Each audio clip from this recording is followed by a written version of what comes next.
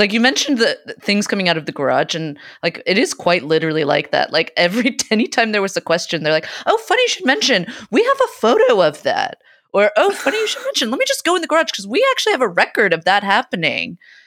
Just incredible documentation pops out of nowhere to support the biography, the official biography of Oswald that I guess we're dedicating this episode to debunking.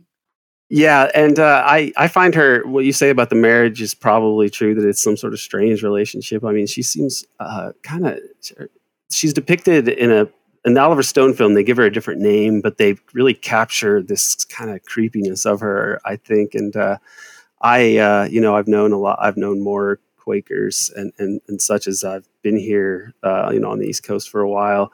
And, there's a lot of really great, wonderful people, and the philosophy is very good, I think, and agreeable. A lot of anti-war activism and a history of opposition to slavery and so on. So there's a lot of things that are great, but there's also you'll occasionally, there's old money, and it's old money that goes way back and very establishment, and so to sort of be a part of this faith that's like going to really recognize the humanity of everyone in ways that are pretty admirable, but then you have old money, and money is, to have that sort of position in society is always, kind of maybe corrupting in some ways. And so I feel like I sort of know that I've never met anybody as much like this as her, like according to her biography, but I've had a sense of like a strangeness about some of these old money families, even when they're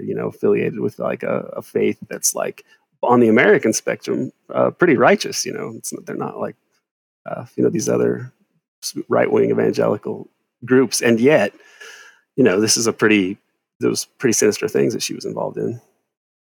Quakers are still part of the WASP brethren at the end of the day. Yeah. Really, hard to escape that. It's not only that, but I mean, one of history's greatest leaders, let alone America's greatest presidents, was of course a Quaker himself, Mr. Richard Nixon. So, and a man who did bring peace on earth by going to China and really just, mid-70s when China really started getting good. And so, he just brought with him all that goodwill and love with him.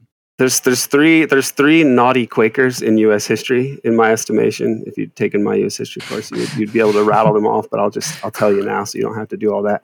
It's the first one is A. Mitchell Palmer of the Palmer Raids.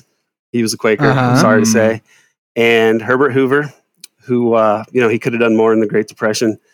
And Richard Nixon killed millions of people, and so he sabotaged the Vietnam War from being ended earlier. So he's got to be on that list too.